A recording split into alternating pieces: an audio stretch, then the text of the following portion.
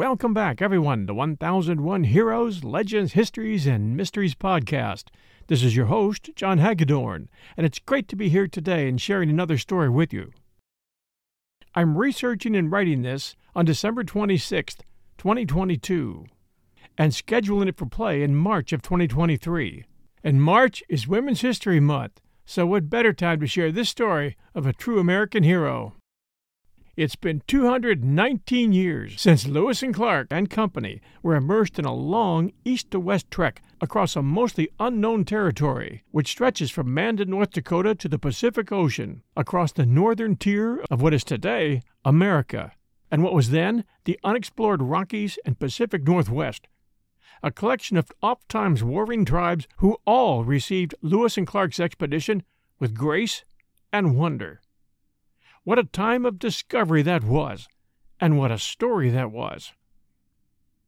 It ended successfully, providing President Thomas Jefferson with an invaluable trove of information regarding the territory which was largely unmapped and unknown, and although credit for that success is rightly shared amongst all of them, there was a standout in the person of a teenage girl carrying a papoose on her back across 1,000 miles of wilderness, who served as a guide, translator, and moderating influence amongst the group. Her name, as we commonly pronounce it today, was Sacajawea, probably pronounced Sacajawea in reality, as many historians have determined.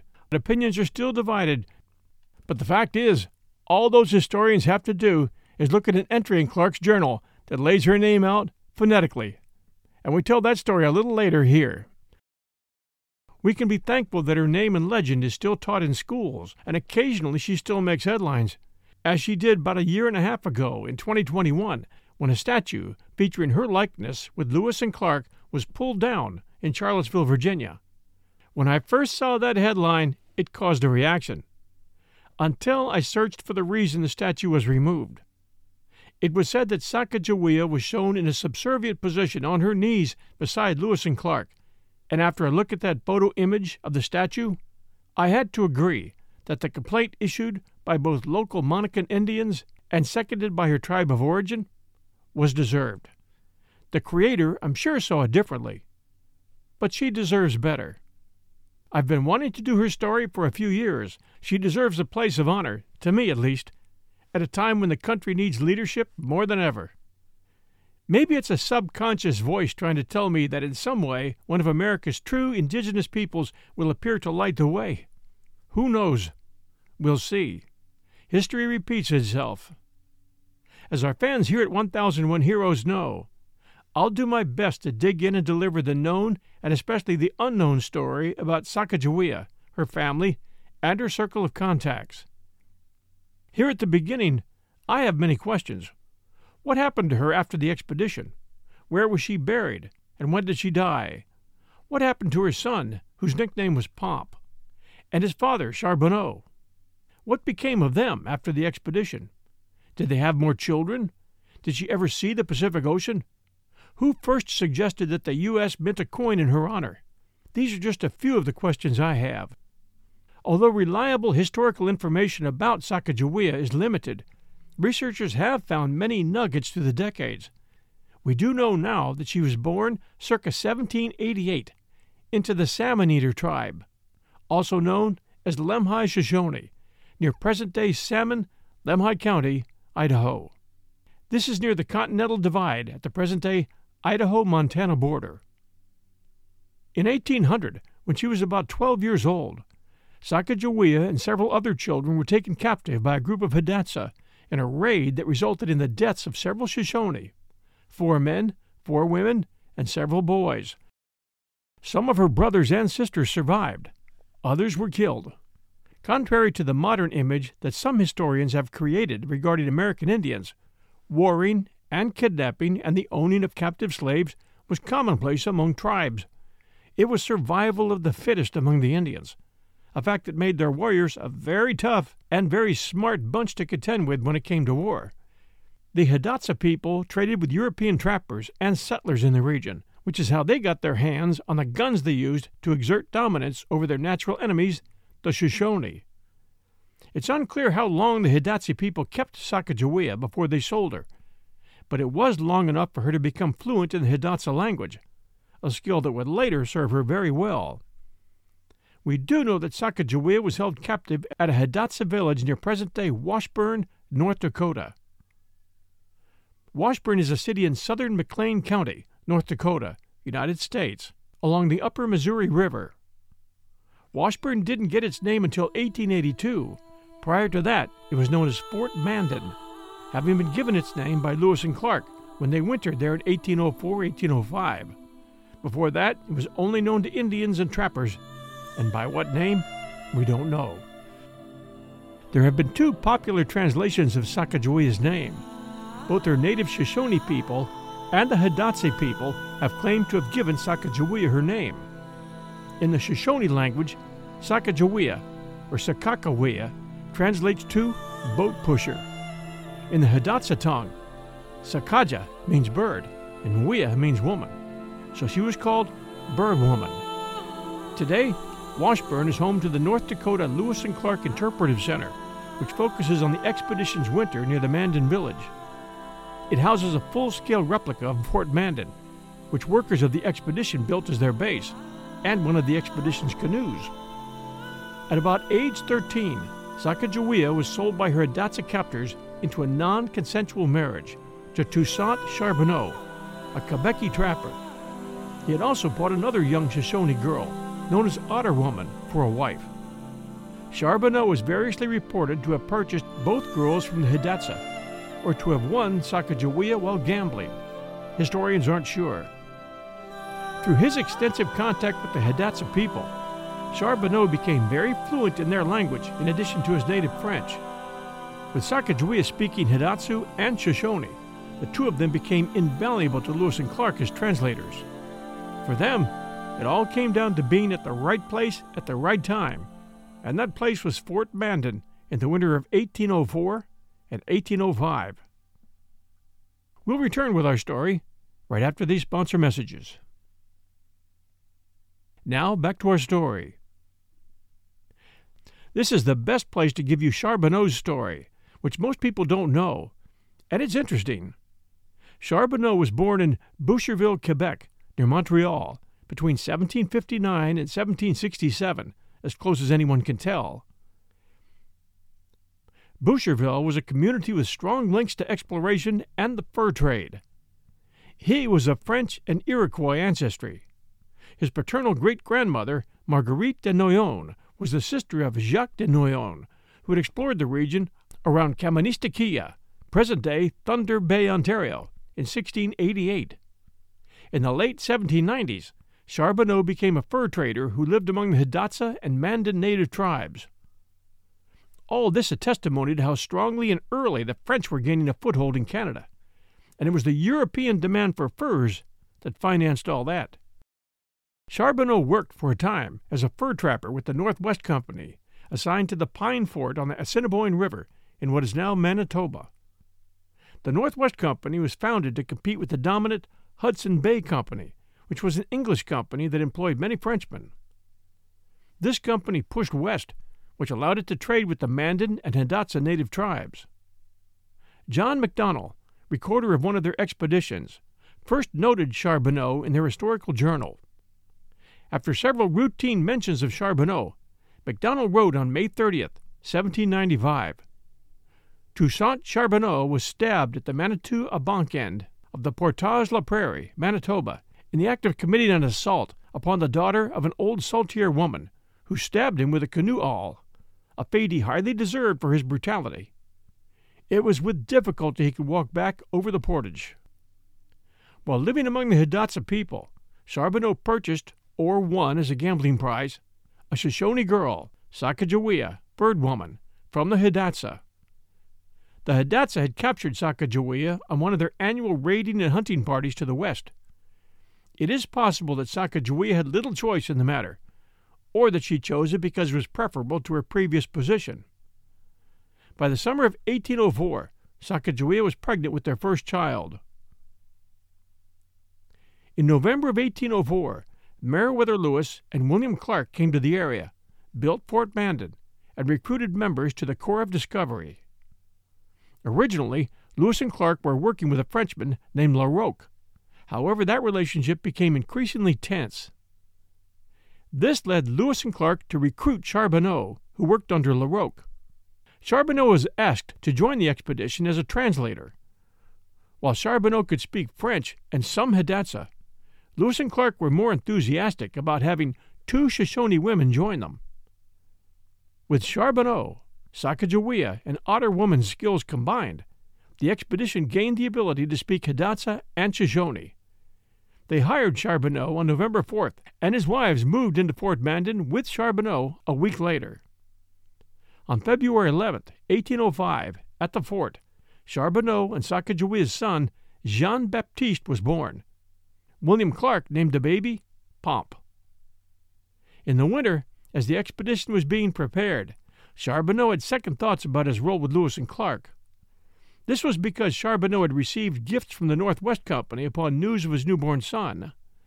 The gifts given to him included 2 arms' length of scarlet cloth and 1 of blue, a pair of corduroy coats, 1 vest, a length of red cloth decorated with bars, 200 musket balls, a supply of powder, 3 knives, and some tobacco.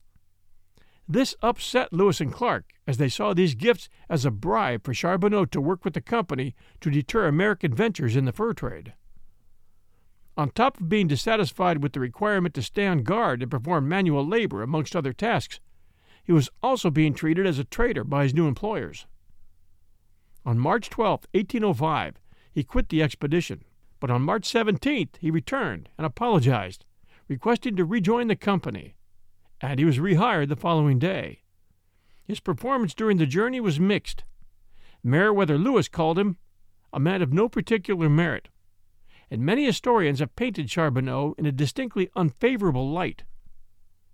One of the most well-known anecdotes about Charbonneau is the incident with the white pirogue. On May 14, 1805, the pirogue guided by Charbonneau was hit by a gust of wind and lost control. Charbonneau panicked and nearly capsized the boat, which would have meant the loss of valuable equipment and papers. It was only with the help of his wife, Sacajawea, that these important items were saved. Meriwether Lewis was irate, writing that Charbonneau was perhaps the most timid waterman in the world. Charbonneau was also known for his short temper with his wives. On August 14, 1805, he struck Sacajawea in a fit of anger and was reprimanded by Clark. This occasion, in addition to the other attack earlier in his life, gave Charbonneau a bad reputation.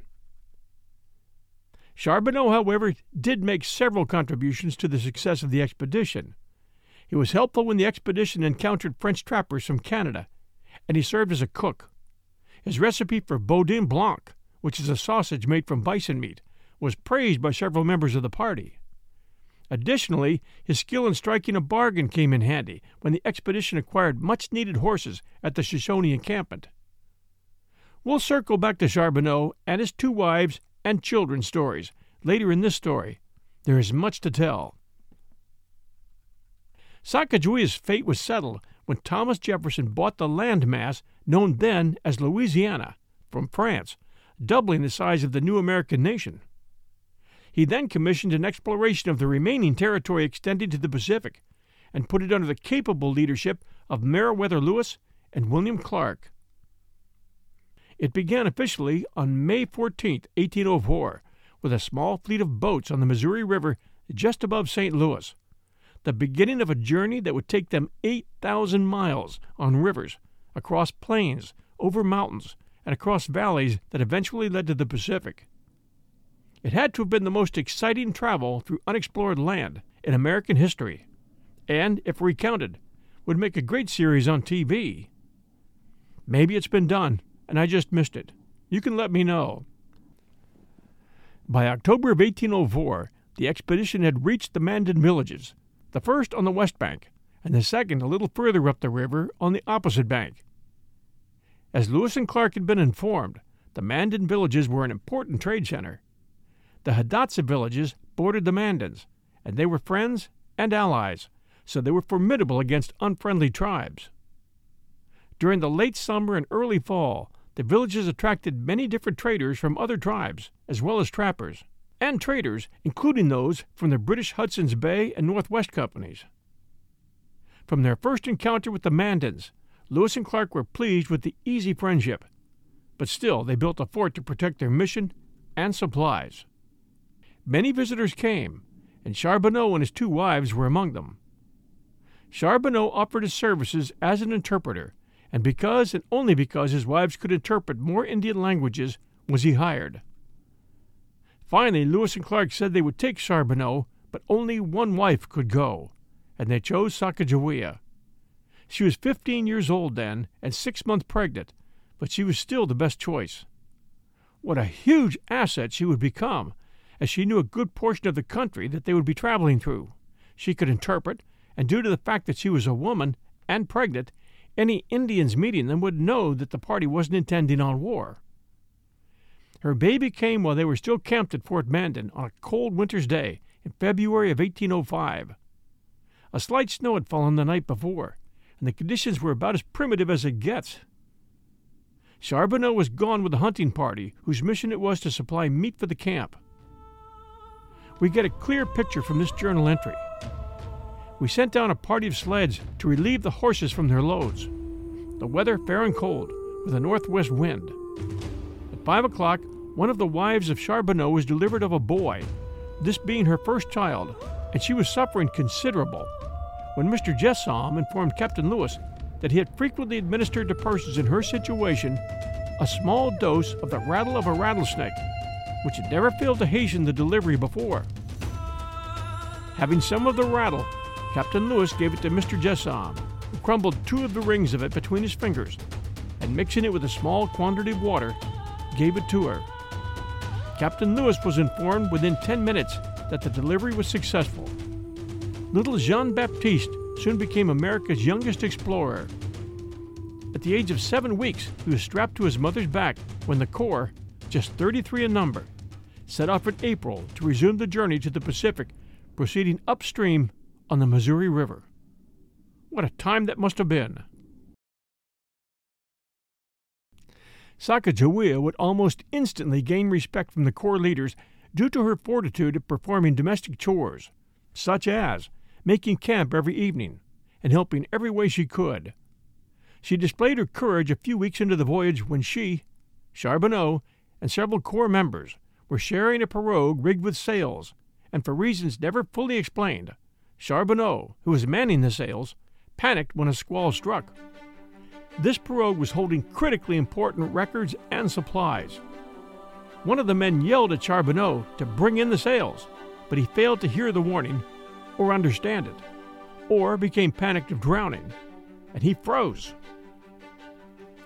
Water was pouring into the boat as Lewis and Clark watched in horror from the shore, helpless to do anything. The men in the pirogue were bailing frantically to move the incoming water out of the careening boat. Then maps, journals, and medical supplies, wrapped in a watertight covering, but still in danger of sinking or being lost forever, began to float overboard. Lewis, standing on shore, was furious. He was about to plunge into the cold water to try and retrieve the supplies. One of the men in the boat turned his gun on Charbonneau and threatened to shoot him if he didn't right the boat by dropping the sails. This appeared to wake Charbonneau up from his state of shock, and he finally lowered the sails. Sacajawea was sitting in the stern and calmly began to retrieve the packages as they appeared floating by her, having to stretch dangerously out to grab some of them. Lewis and Clark were both relieved and proud of her calmness under duress and her quick thinking, with her baby on her back, and made this entry in their diary. By 4 o'clock in the evening, our instruments, medicine, merchandise, provisions were perfectly dried, repacked, and put on board the pirogue.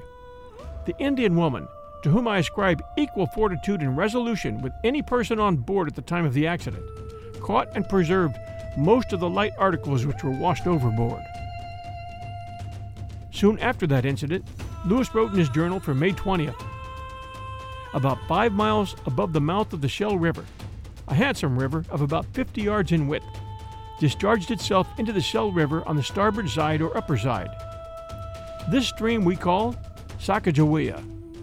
It hadn't taken this young lady long to carve a place in history for herself.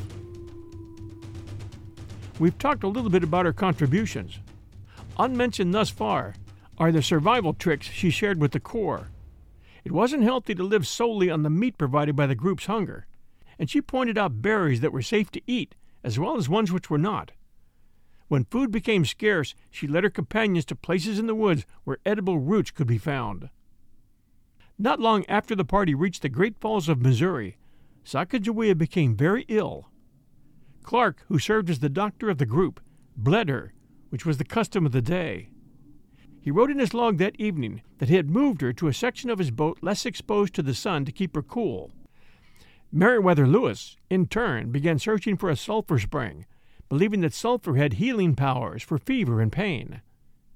He found some sulfur water and tried it on Sacajawea.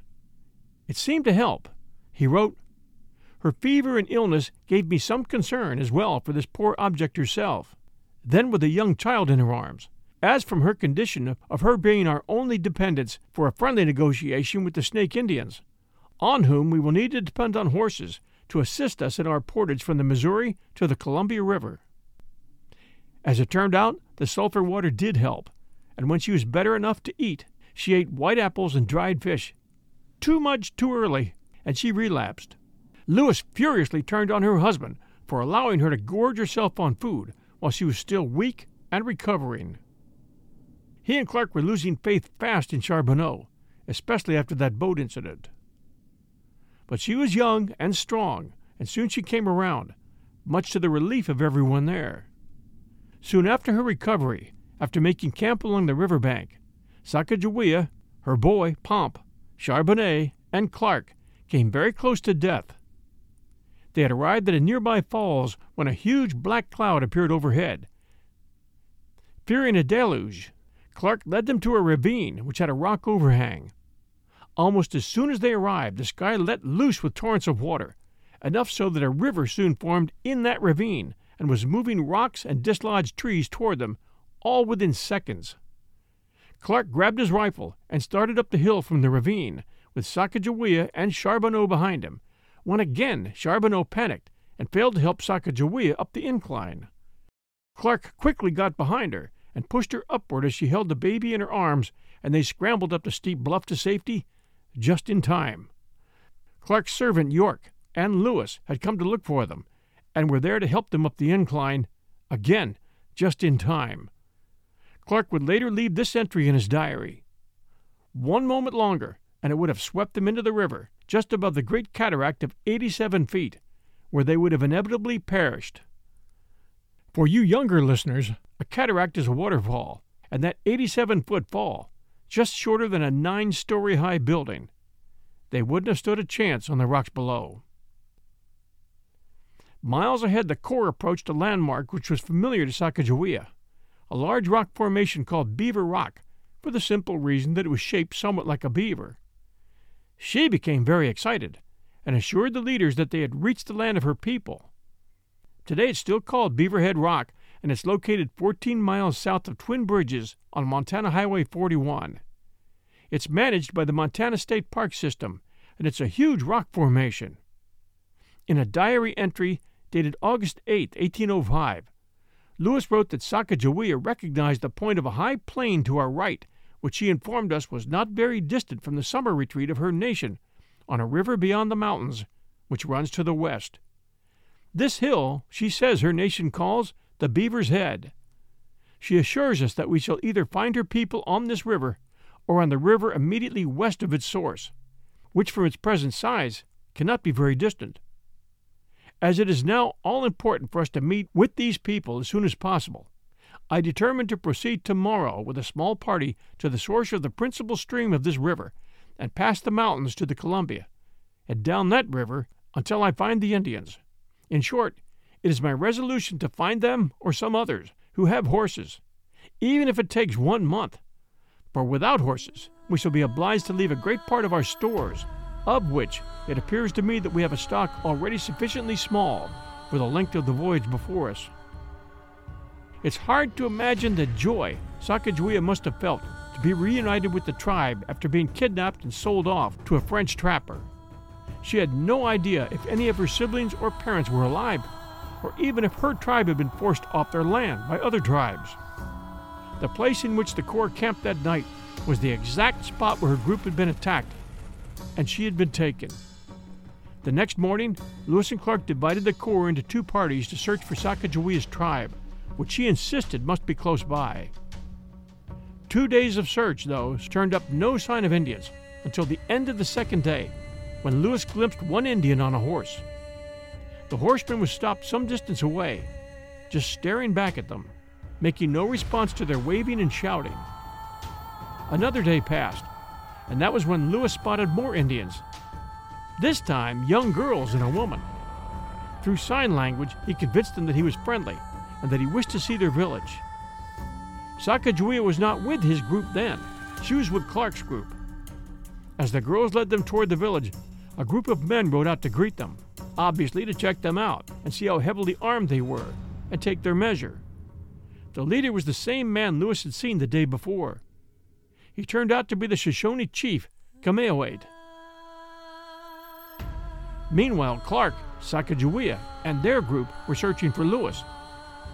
Suddenly, Clark saw Sacajawea begin to dance and show every mark of the most extravagant joy, as he put it. A jubilant crowd approached the small party. One of the women rushed up to Sacajawea and hugged her. The two women had been abducted by the same group of raiders, and the two recognized each other.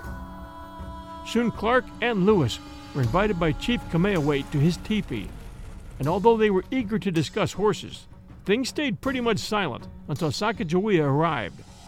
When she came in, she sat down quietly, demurely, as was the custom of their people in the presence of a chief. Having done that, she looked up and, seeing the chief, instantly jumped up and moved toward him, hugging him and throwing over him her blanket and weeping profusely. Sacajawea was her brother, so chiefly courtesies be damned, you might say, in her joy to see him. As all this settled in, it became obvious that she was now an Indian princess. Sadly, her brother told her that all her family were dead except for him and one younger brother who was presently gone, and a son of her eldest sister. After assimilating all this news, it became hard to translate because she was so full of emotion. This was occurring in the late summer, and Lewis and Clark were eager to get going, knowing they had high mountains to cross before the first snows. Even a day's delay could mean the difference between life and death, and they knew it. But patience was needed here, and the last they wanted to do was to insult their hosts. On August 22nd, the serious negotiations began. They were to get the worst of the deal with the Shoshones. Even with Sacagawea's help, the best they could trade for was a bunch of tired old bags, older horses, which didn't look like they could make the trip across the Great Divide. Once they crossed the mountains, they could leave the horses with the Nez Perce tribe, which was then friendly, but they had to make the crossings first. From these mountains, the rivers flowed westward toward the Pacific. They would travel by river to the coast, the Columbia River, which was loaded with salmon. During the first week of November, they traveled about 50 miles a day downriver. When they reached a vast expanse of water, Lewis believed they'd reached the Pacific, but instead it was a large bay. Saltwater Bay, yes, but not the Pacific. It would be weeks of wet camping before they came close to the ocean. Not close enough to walk the beaches, but still knowing they were close and now looking for a safe camping site that couldn't be flooded and was safe from the winds, which were prevalent that November. And it was getting cold. They finally voted as a group on the final site for camping, which they would soon call Fort Clatsop, and the vote was given by all, including Sacajawea and York. They prepared to camp there for the winter. Soon word came to them that a whale was beached not too far away, and Clark began to gather men for an expedition to secure blubber and whale oil. Sacajawea wasn't picked. She spoke up anyway. She wanted to go. She was ignored, but not for long, when she insisted upon going, saying she had traveled a long way with them to see the great water, and now that a monstrous fish was in sight, there was no way you were going to keep her back. She thought it very hard that she wouldn't be allowed to go, but Clark finally gave her the thumbs up, and she traveled with him. Neither he nor Lewis recorded her reaction to the great water or the whale, but she had to know she was making tribal history by gazing upon the Pacific and seeing a whale. When she returned to her people, I can see her marking off the length of that whale as she explains it, and I can see the look of wonder on the faces of her people as they tried to picture the size of it. New Year's Day of 1806 finally dawned upon the Corps, now camped in a wet fog for months until they could travel safely east again. Lewis and Clark and their men had been tasked with exploring the Northwest, finding a route to the Pacific Ocean, documenting the natural resources of the land, and establishing a rapport with the Native Americans living in the region. And they had been successful in every measure without losing a man. We'll return to our story right after these sponsor messages. And now, back to our story. On that return trip, they approached the Rocky Mountains in July of 1806. On July 6th, Clark recorded, "The Indian woman informed me that she had been in this plain frequently, and I knew it well. She said we would discover a gap in the mountains in our direction. As it turned out, they did. Today we call it Gibbon's Pass." A week later, on July 13th, Sacajawea advised Clark to cross into the Yellowstone River basin at what is now known as Bozeman Pass. Later, this was chosen as the optimal route for the Northern Pacific Railway to cross the Continental Divide. So if you're trying to make the argument that Sacajawea had an impact on the growth of American commerce, you have a pretty good argument. While Sacajawea has been depicted as a guide for the expedition, she is recorded as providing direction in only a few instances, primarily in present-day Montana. Her work as an interpreter helped the party to negotiate with the Shoshone. But she also had a significant value to the mission, as we mentioned earlier on, simply by her presence on the journey, as having a woman and infant accompany them demonstrated the peaceful intent of the expedition. You won't find a young woman with a papoose on her back in any Indian war party. That's a fact. While traveling through what is now Franklin County, Washington, in October of 1805, Clark noted that the wife of Charbonneau, our interpreter, we find reconciles all the Indians. As to our friendly intentions, a woman with a party of men is a token of peace. As Clark traveled downriver from Fort Bandit at the end of the journey, on Port the Pirogue, near the Rickera village, he wrote to Charbonneau, "You have been a long time with me, and conducted yourself in such a manner as to gain my friendship. Your woman who accompanied you that long, dangerous, fatiguing route to the Pacific Ocean and back deserved a greater reward for her attention and services on that route than we had in our power to give her at the Mandans. As to your little son, my boy Pomp," Clark adds in parentheses, "you well know my fondness of him and my own anxiety to take him and raise him as my own child. If you are disposed to accept either of my offers to you and will bring down your son, I recommend your woman Janie had best come along with you to take care of the boy until I get him. Wishing you and your family great success, and with anxious expectations of seeing my little boy Baptiste, I shall remain your friend, William Clark." That was written by Clark to Charbonneau, August 20th, 1806. Following the expedition, Charbonneau and Sacajawea spent 3 years among the Hidatsa before accepting William Clark's invitation to settle in St. Louis, Missouri, in 1809. They did entrust Jean-Baptiste's education to Clark, who enrolled the young man in the St. Louis Academy boarding school. Sacajawea gave birth to a daughter, Lisette Charbonneau, in about 1812. Lisette was identified as a 1-year-old girl in adoption papers in 1813, recognizing William Clark, who also adopted her older brother Jean-Baptiste that year. Because Clark's papers make no later mention of Lisette, it is believed that she died in childhood. It is also believed that Sacajawea died that year, 1812, very young. Charbonneau, without her to raise the child, would willingly have given him up at that point. According to Bonnie Spirit Windwalker Butterfield in 2010, historical documents suggest that Sacajawea died in 1812 of an unknown sickness. For instance, a journal entry from 1811 by Henry Brackenridge, a fur trader at Fort Lisa Trading Post on the Missouri River, wrote that Sacajawea and Charbonneau were living at the fort.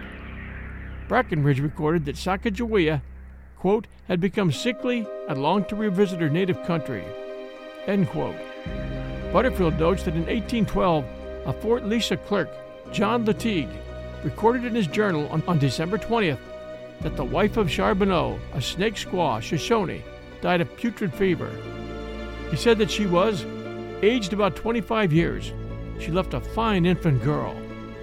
Documents held by Clark show that Charbonneau had already entrusted their son Baptiste to Clark's care for a boarding school education at Clark's insistence. Jean-Baptiste was to have quite a life in the West, as you'll soon hear.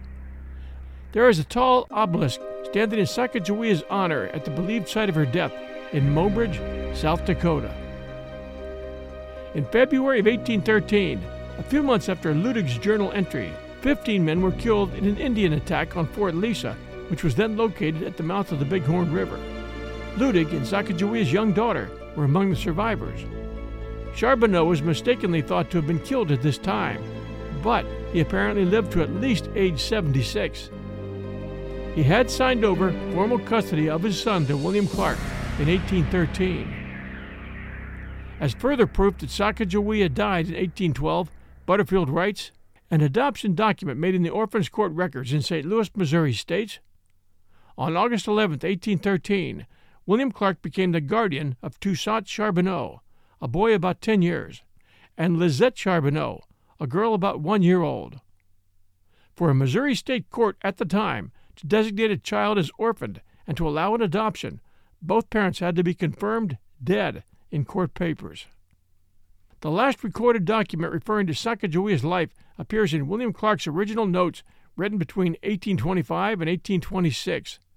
He lists the names of each of the expedition members and their last known whereabouts.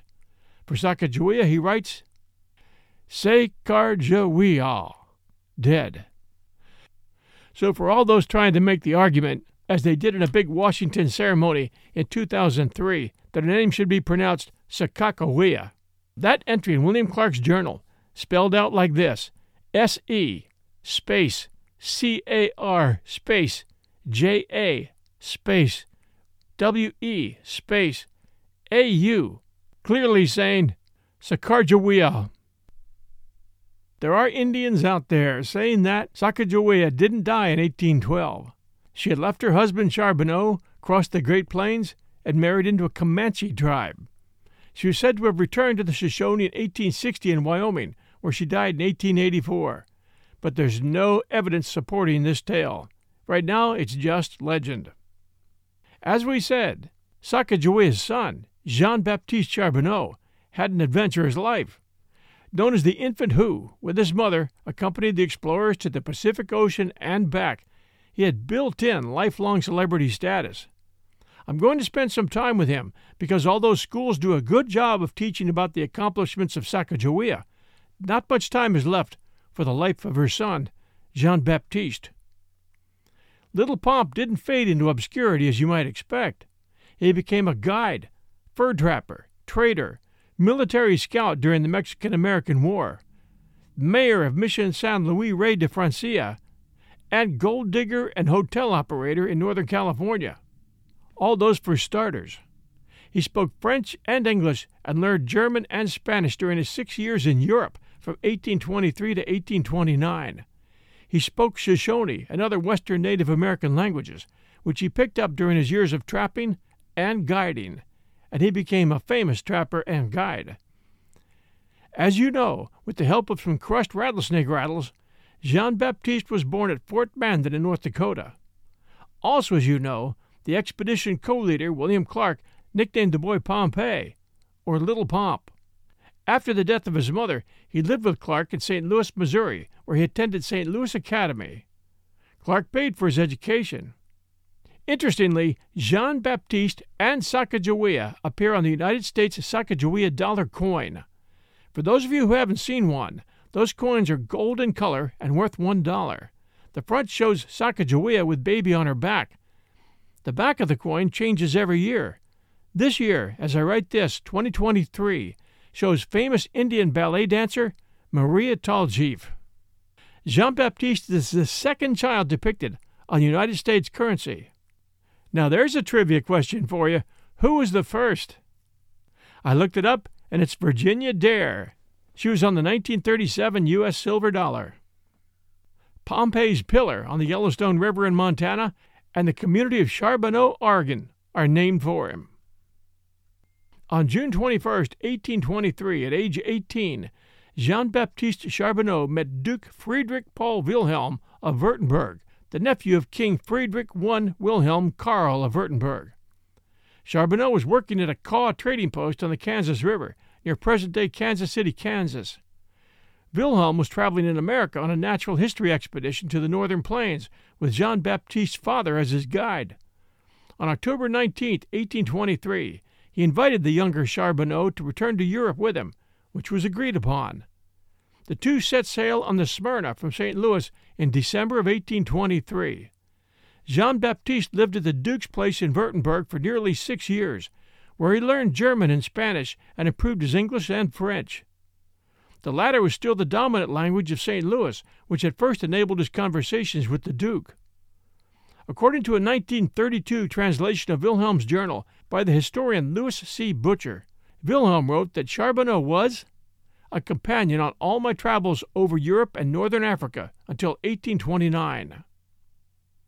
In 2001, Albert Furtwängler, Ph.D., questioned the accuracy of Butcher's German translation, noting 2 more recent translations of the Duke's journals, and suggests that Charbonneau's role in Wilhelm's court may have been less intimate than Butcher's perhaps romanticized account implied. I'll let the historians fight over that one. Charbonneau may have been hired as a servant, rather than invited as a companion. We don't know. As support, he notes the apparent lack of further contact between the two men after Charbonneau's return to America. However, lack of contact in itself does not mean Charbonneau was a hired hand. Such an act may have been an insult to Clark, which the Duke likely would have avoided. As with many aspects of his life, little is known for certain about Charbonneau's time in Europe. Parish records in Württemberg showed that while there, Charbonneau fathered a child with Anastasia Katharina Fries, a soldier's daughter. The baby, Anton Fries, died about 3 months after his birth. Nearly 2 decades later, while in California as an alcalde or magistrate, Charbonneau was recorded as being the father of another child. On May 4, 1848, Maria Caterina Charguana was born to Margarita Sobin, a Luiseño people woman, and Charbonneau. Sobin, 23 at the time, traveled to Mission San Fernando Rey de España, near Los Angeles, for the infant girl's baptism, performed on May 28, 1848, and recorded by Father Blas Ordaz as entry 1884. There's one for you ancestry hunters.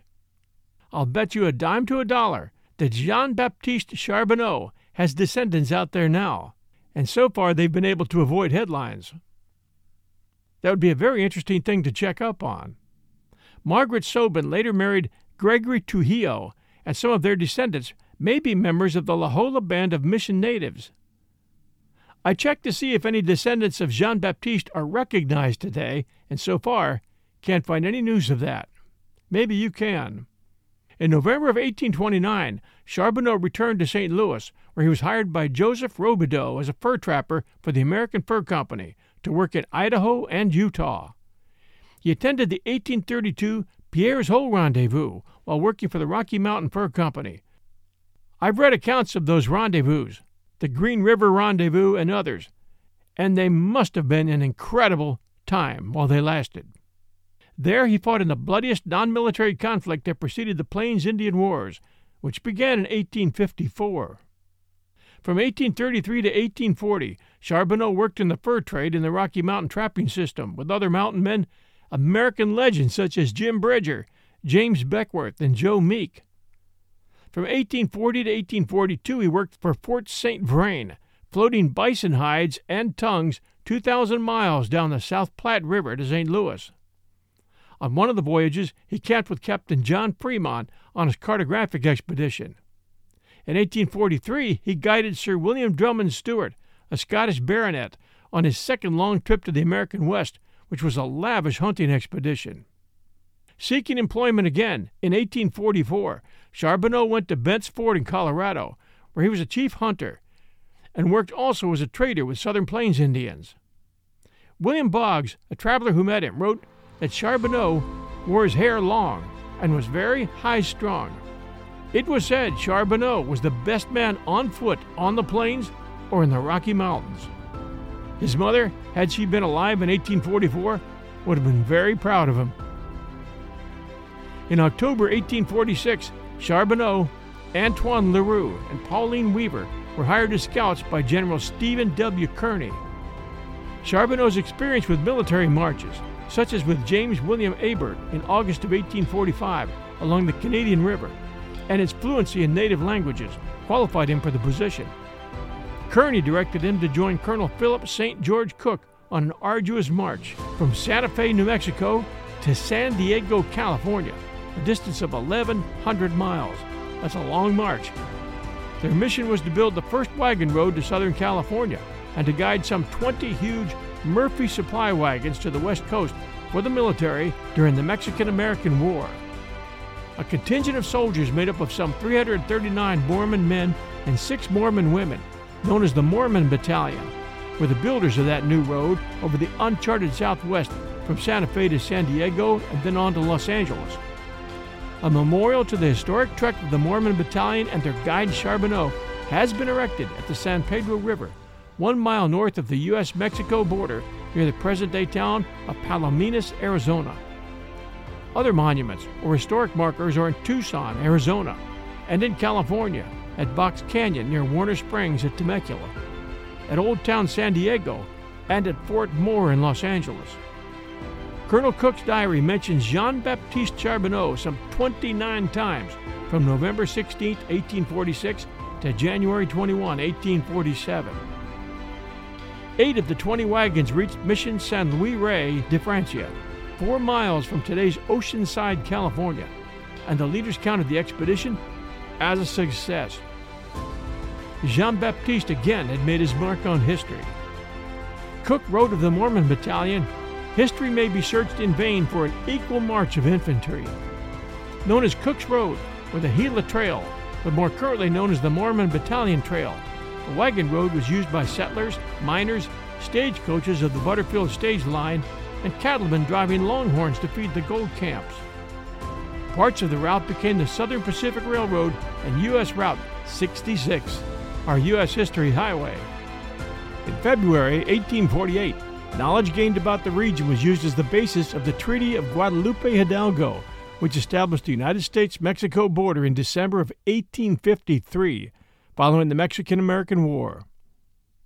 In November of 1847, Charbonneau accepted an appointment from Colonel John D. Stevenson as alcalde, mayor, at Mission San Luis Rey de Francia. This position made him the only civilian authority, a combined sheriff, lawyer, and magistrate, in a post-war region covering about 225 square miles. Between 1834 and 1850, those lands were owned by rancheros through legally questionable land grants. The rancheros hired local Luiseno people to do agricultural work. Many functioned in virtual servitude, and some rancheros paid them only with liquor. Trying to correct abuses and also facilitate post-war control, in November of 1847, Colonel Richard Barnes Mason, the territorial governor, ordered Charbonneau to force the sale of a large ranch owned by the powerful Jose Antonio Pico, whose family was politically connected. His brother Pio Pico had been the last governor of California under Mexico. On January 1, 1848, Mason banned the sale of liquor to Native Americans. Such ordinances attacked the foundation of ranchero power and ability to do business. Eventually, the changes led to United States civilian control of California. Although Charbonneau was assisted by Captain J.D. Hunter as he negotiated with Pico, he saw that local resistance would make enforcing Mason's orders difficult. Charbonneau resigned his post in August of 1848 and was soon followed by Hunter. California statehood came September 9, 1850, and ended the post-war difficulties. In September of 1848, Charbonneau arrived in Placer County, California at the American River, near what is now Auburn. Arriving early in what became known as the California Gold Rush, he joined only a handful of prospectors. Panning wasn't done during the hard Sierra Nevada winter or spring runoff, so in June of 1849 he joined Jim Beckworth and 2 others at a camp on Buckner's Bar to mine the river at the Big Crevice. "This claim was shallow and paid well," he wrote. Charbonneau lived at a site known as Secret Ravine, one of 12 ravines around Auburn. A successful miner, he kept working in the area for nearly 16 years. A measure of his success was that Charbonneau could afford the mining region's highly inflated cost of living. For example, at a time when a good wage in the West was $30 a month, it cost $8 to $16 per day to live in Auburn. Transiency was high, but Charbonneau was still there in 1860, working as the hotel manager at the Orleans Hotel in Auburn. By 1858, many miners had left the California fields for other gold rushes. In April of 1866, he departed for other opportunities at age 61. He may have headed for Montana to prospect for gold, although sites such as at Silver City and DeLamar in Idaho Territory were much closer. It's not clear exactly why Charbonneau left Auburn, but the recessionary local economy was certainly a motivation. Before leaving, he visited the Placer-Herald newspaper and visited with an editor who wrote, later in his obituary, he was about returning to familiar scenes.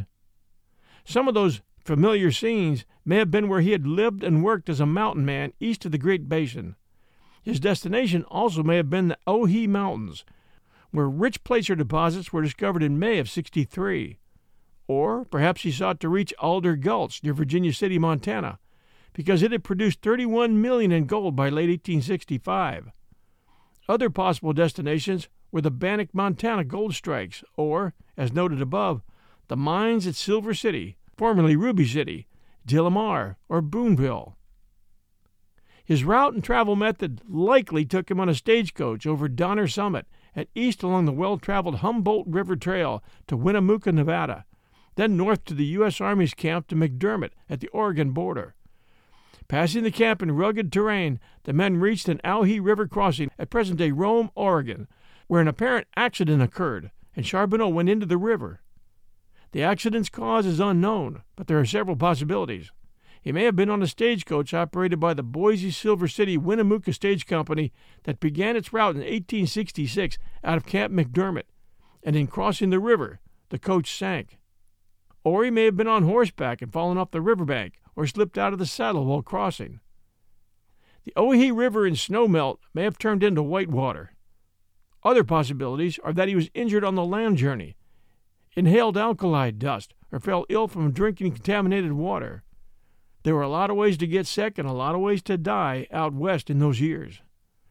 The ill Charbonneau was taken to Inskip Station at Danner, Oregon, built in 1865, about 33 miles from the river and west of Jordan Valley. Danner, Oregon is now a ghost town. The former stagecoach, mail stop, and general store served travelers to Oregon and the California goldfields. The former stagecoach, mail stop, and general store served travelers to Oregon and the California goldfields. It had its own well, and Charbonneau may have deteriorated from drinking that water. After his death there in Danner, his body was taken a quarter of a mile north and interred approximately 100 miles southwest of Ontario, Oregon. He died at age 61 on May 16, 1866.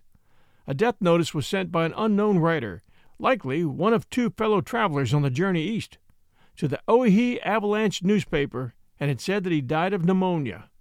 This is the first documented evidence of his death. The Placer-Herald obituary writer opined that he succumbed to the infamous mountain fever, to which many illnesses in the West were attributed. His grave site, listed on the National Register of Historic Places, is on 1 acre of land. It's near the abandoned Anderson General Store, which is intact and appears to be in 1940s condition. Now contained within the 6,000-acre Ruby Ranch, the site was donated to Malheur County by the owners, and the gravesite has 3 historical markers. In 1971, the Malheur County Daughters of the American Revolution placed a marker.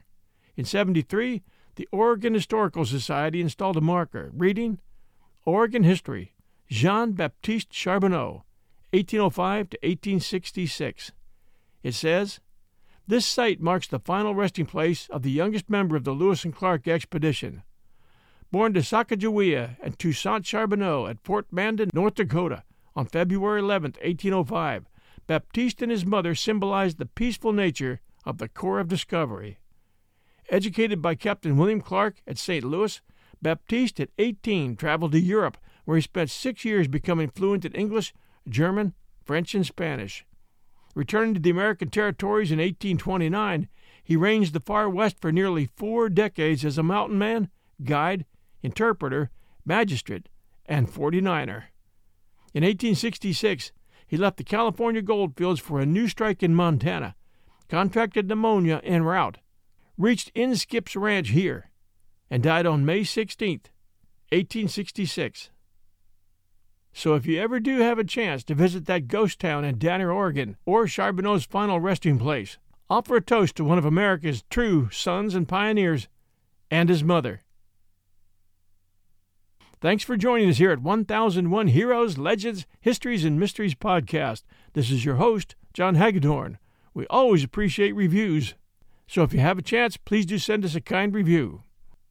We also have a number of other 1001 podcasts, and I'll outline a couple of them here. The first is 1001 Classic Short Stories and Tales, where we have now over 400 great short stories written from the classic era, all types of short stories. Some about minor league baseball, some about mystery, some about life, but they're all handpicked and they're all good. Again, that one's 1001 Classic Short Stories and Tales. Give that a try, and I know you'll enjoy it. Another one we have, and it's fairly new, is 1001 Stories from the Old West, and there you'll find some great stories, most of them written by the people who were there and experienced it, or knew those who did. Another one is 1001 Sherlock Holmes Stories, and the best of Sir Arthur Conan Doyle. That's a podcast that you'll find fascinating and very, very enjoyable. Arthur Conan Doyle was an extremely prolific writer, and of course he created the great character Sherlock Holmes and his buddy Watson. And if you enjoy a good mystery, stop by 1001 Stories for the Road and check out Agatha Christie's The Murder of Roger Ackroyd. That's 1001 Stories for the Road. And check the archives there too. There's some great classic stories in those archives. That's it for now, everyone. This is your host and storyteller, John Hagedorn. This is 1001 Heroes, Legends, Histories, and Mysteries podcast. We'll return next Sunday at noon.